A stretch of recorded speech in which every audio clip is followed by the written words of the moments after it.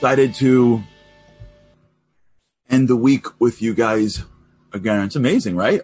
Don't these weeks fly? I think they do. They should always fly. And for good things, it's great to be with you guys. Hope we did a lot this week, and hopefully we'll be able to really continue next week. Next week is an interesting week because next week has Tisha B'Av with it. Talk about that next week. Today we're going to do questions. It's the Q&A Friday. We started doing questions for those that are joining us for the first time now. We started doing questions every day at 9:20. We only get to like one or two. Hopefully today we'll get through a few more. So if you ever want to send in questions, please send in at charlie@charlieharari.com. And hopefully we'll get to it during the week. And if not during the week, we look forward to sort of picking it up on Friday. I just sort of go through them randomly. So I'm sorry if you sent something in that I didn't see yet. We'll just take it sort of like one by one. First one from Solomon. The question is, if you have some advice for concentration and focus on the thing you are doing right now, like in my case, that is studying, either it's Torah or for the university. Last 4 months, there's a lot going on. Very difficult to concentrate. Okay. Concentration is a big issue for people, myself included, where we have a hard time concentrating on any one thing. This is one of the great divides in the perception of how people do things versus how they actually do things. There's a misperception that multitaskers are more accomplished. Hollywood has dramatized multitaskers. There's like this picture of some, executive, on the phone while doing the email, shouting some orders, getting on the thing, riding the elevator, doing the deal. There's like this misperception that like really accomplished people are constantly juggling a million things. We spoke about this in the show a while ago, how our brain has a very limited window. And the window is, keep on, I'm going to move this light out of my face. The window is about 110 to 126 bits of information per second. And that means that you only could focus on that much. You can't do more.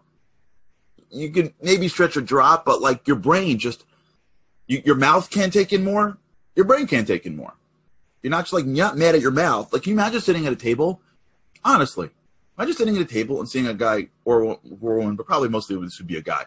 Just like, there's like 5 things to eat, and he's like just stuffing everything in his mouth at one shot, and he's got, he's squeezing in, the ketchup, and he's got fries and pizza, and you're like, just relax. Eat one thing at a time.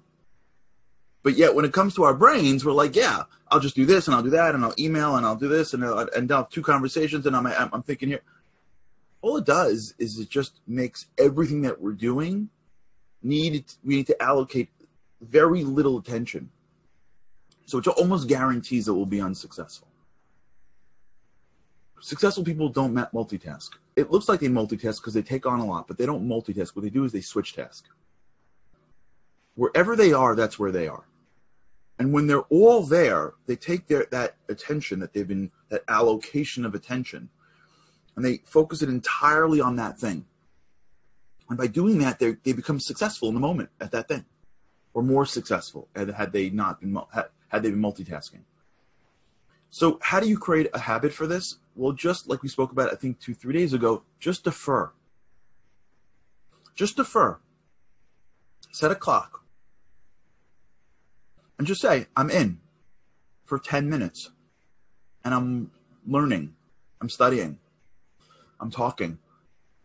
And in 10 minutes, the clock will go off and I'll hear it. I don't have to worry about it. And then I will switch to the next task. And throughout the entire day, you'll get the exact same stuff done, if not more.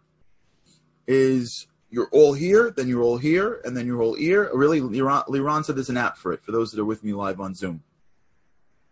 All here, and all here, and all here, and all here. And what you're doing now is basically you're switch tasking, and you're using techniques like deferring as a way to calm the brain down, to say, we're going to handle it just in 5 minutes.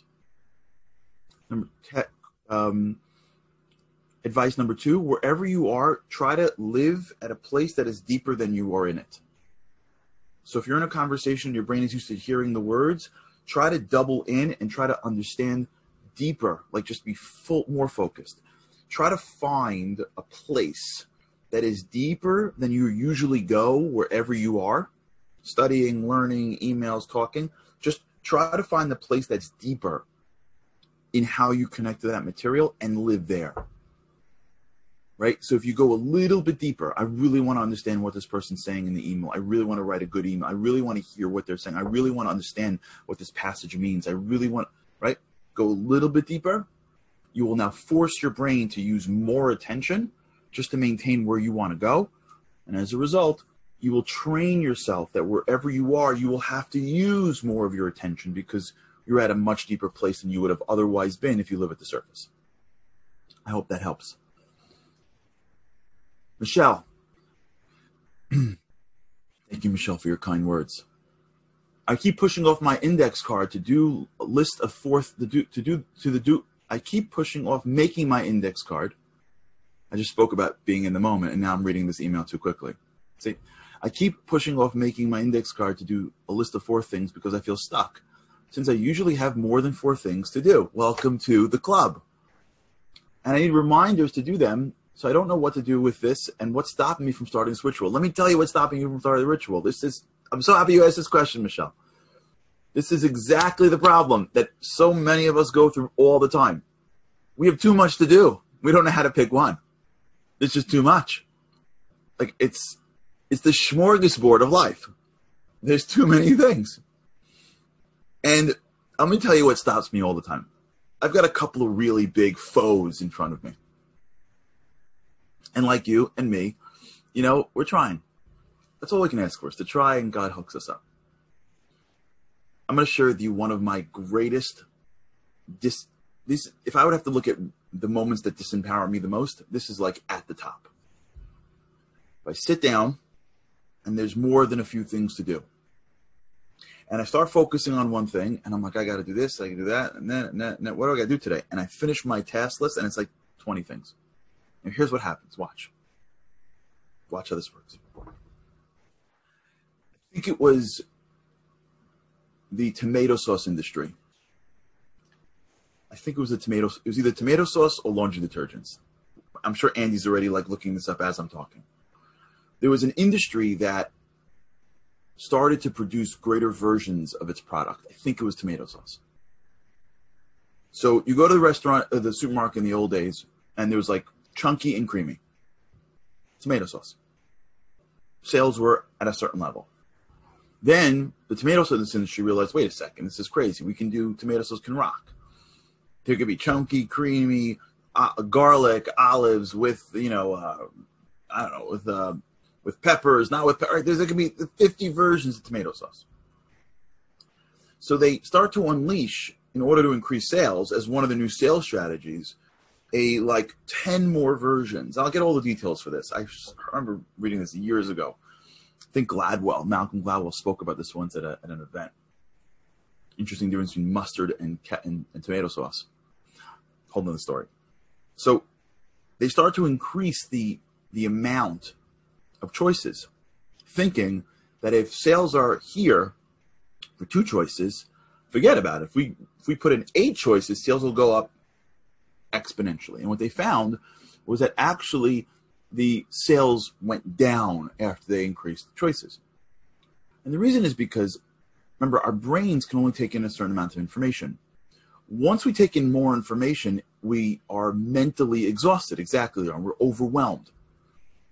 And when we get overwhelmed with something, we usually give up. The typical response to being overwhelmed is to give up.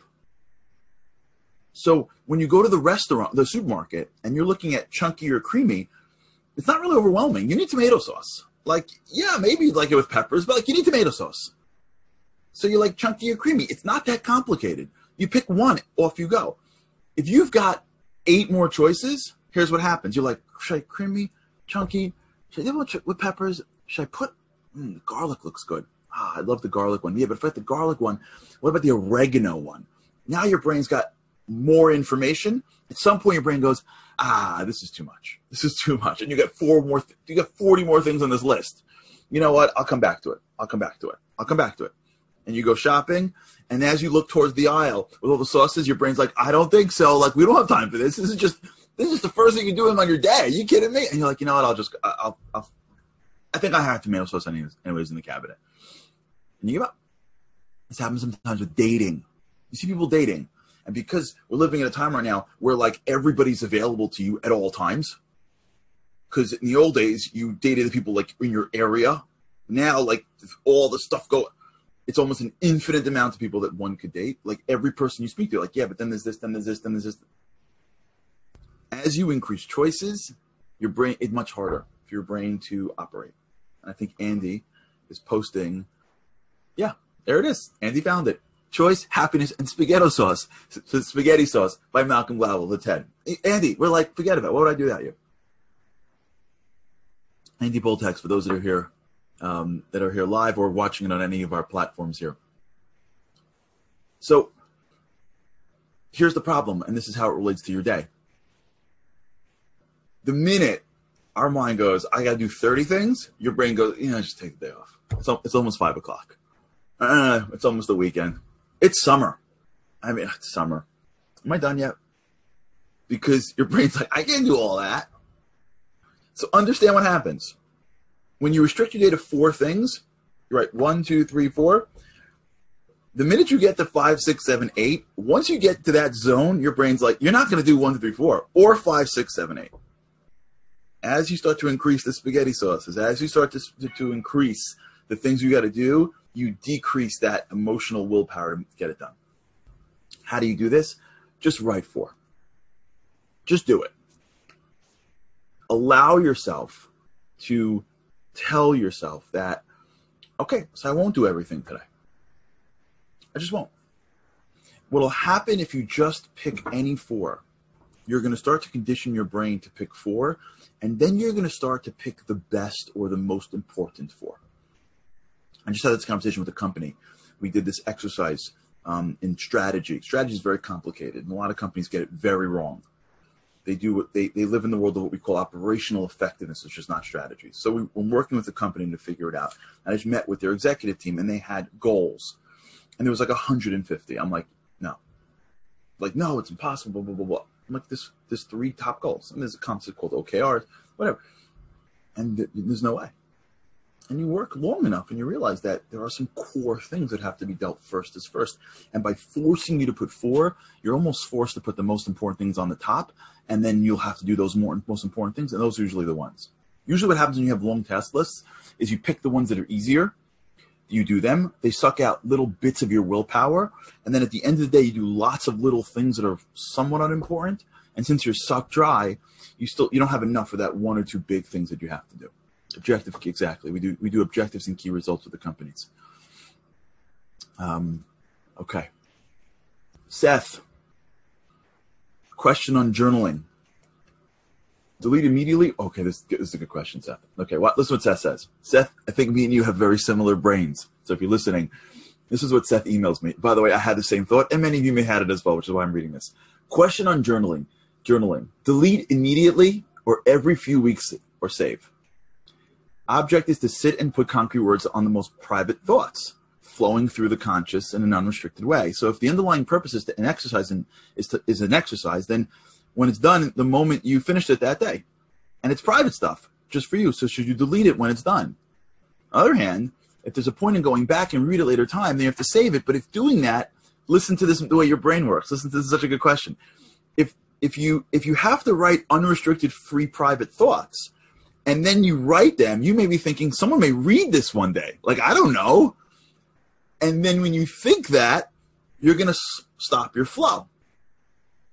Yeah, someone once emailed me once and said he was struggling with journaling. I said, how come? He said, because every time I was journaling, like in his brain, he was like picturing like he's going to die, and then they're going to look at his computer, and then they're going to read his intimate thoughts, and they're going to read it at his, at his funeral. This is the guy's thinking. So as he's writing not what he's really thinking. He's writing like as if he was giving an intimate portrayal of his thoughts that will be read in public. You know what I'm saying? Like as if like someone's going to find it and then the next morning someone's going to read. And then my dad, he wrote this in his private journal. I only want to do good for the world. And like, you know what I'm saying? Like, and he was like, I'm faking it, but I'm faking it in my journal. Love it. This is what we're talking about. This is honesty. This is like the real stuff. Once you live in this space where you're questioning, you're like in the game of being real. So great question, Seth. If anyone has this question, it's a great one. Let me tell you what I do because I've had it a million times. And since it's just me and you here, I can share my private things. Liran is correct. You do never delete it. You never delete things. And here's why. Because the half of the exercise is reading things. I cannot begin to describe to you the level of appreciation you're going to have if you do this when you go back 10 years out. There are things I've written 10 years ago, more, and I read them. It's unbelievable to me. I'm back in my brain. I can see where I can see the patterns of what I'm constantly struggling with. I can see where I've grown. It's you can't believe the level of insight you're going to have. So here's a couple of things. If you're not worried about it, then just space out for the next 5 minutes or 3 minutes. If you're worried about it, I'm going to give you a couple of tips. Number one, when you write in a journal, skip the first few pages. Most people, when they look at journals, the first few pages or the first few pages, you can write something else. But when you start to write personal things, if you skip the first few pages, there are very few people in this world that will read handwritten stuff towards, halfway through the middle of the book. If the first few pages are blank, write, personal, please don't read, contact at. Half the world, maybe more, are just good people. I'm saying most, I shouldn't say that. 99, I believe, 95% of the world are good people. And half of the people that get it, they will have that consciousness to say, someone else's stuff, I'm not going to read it. And for the most part, people are not going to read handwriting. Like it's not going to do it. If you have it, like Ariel has a native tongue, great, do it there. The other thing that you can do, this is a little more secretive if you want. I've done this a while ago. I still do this sometimes. So I'll share with you the way I do it.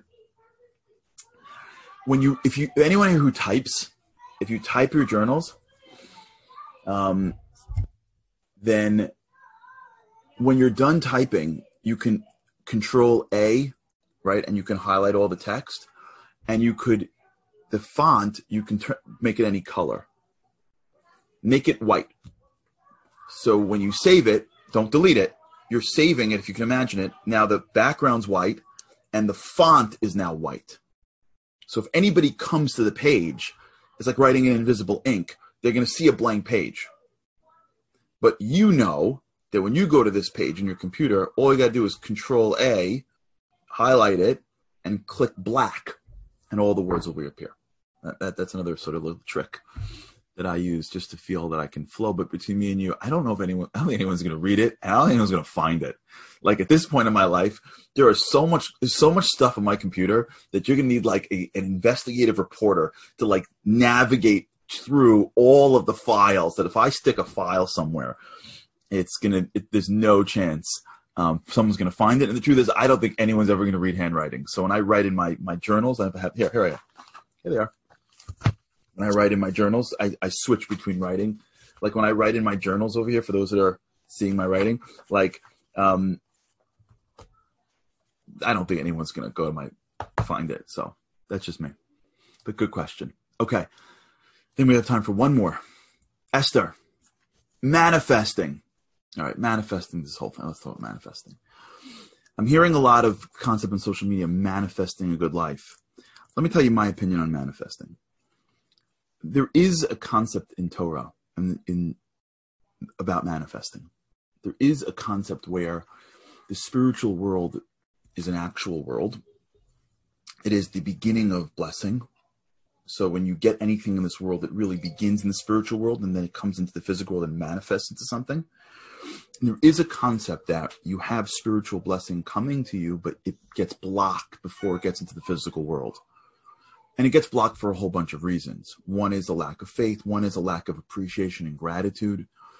There's a lot of reasons why spiritual benevolence or spiritual bounty doesn't transform into physicality according to Torah thought.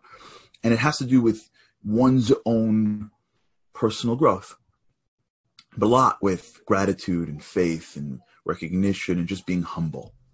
So, for example, I've spoken to major rabbis who have said to me that this person has a bracha, a blessing, or a mazel, which is sort of it's like a mazel comes from the Hebrew word to draw, I believe, like linzol. Those of you who speak Hebrew natively, tell me if that is an actual native Hebrew word. But mazel doesn't, in English, we pour. Thank you, Liran. What would I do that, Liran? Liran, I need you every second. This is awesome. The word we use mazel for to mean luck. It's not what mazel is. There's a concept where it's there. I've spoken to plenty of major rabbis who've told me that, and this person that's there, meaning they see something and they know that the thing that person wants is there. It's just they don't know how to bring it into their lives, and many times it has to do with the attitude, humbleness, and all that stuff. So when we talk about manifesting, there is a spiritual concept called manifesting. Is it that you sit down and you picture a mansion and you get a mansion? I don't know. I don't know if you can do that. I know there's a whole world like that. Rhonda Byrne, The Secret. I don't know if you can just sort of close your eyes and picture a mansion, and because you're picturing the mansion comes. Versus what we've been learning here, which is the more you picture a mansion, the more a mansion gets manifested in your brain, right? The more neuroplasticity you create. So the more when you're about to make a purchase or you're about to do things or whatever it is, you're just focused, or you're more driven to make more money and you're more driven to buy that. So ultimately you get there. Just like when your mom says you should be a doctor or you should be a lawyer, you end up wanting to be a lawyer. I don't know if manifesting is more than just the visualization exercise that we've been talking about on the show. So it's either that or there's something deeper to it. But I can't see the depth to it just being sitting around and picturing it. It's just not, it doesn't align that you can just picture something. God's like, oh, you're picturing a mansion?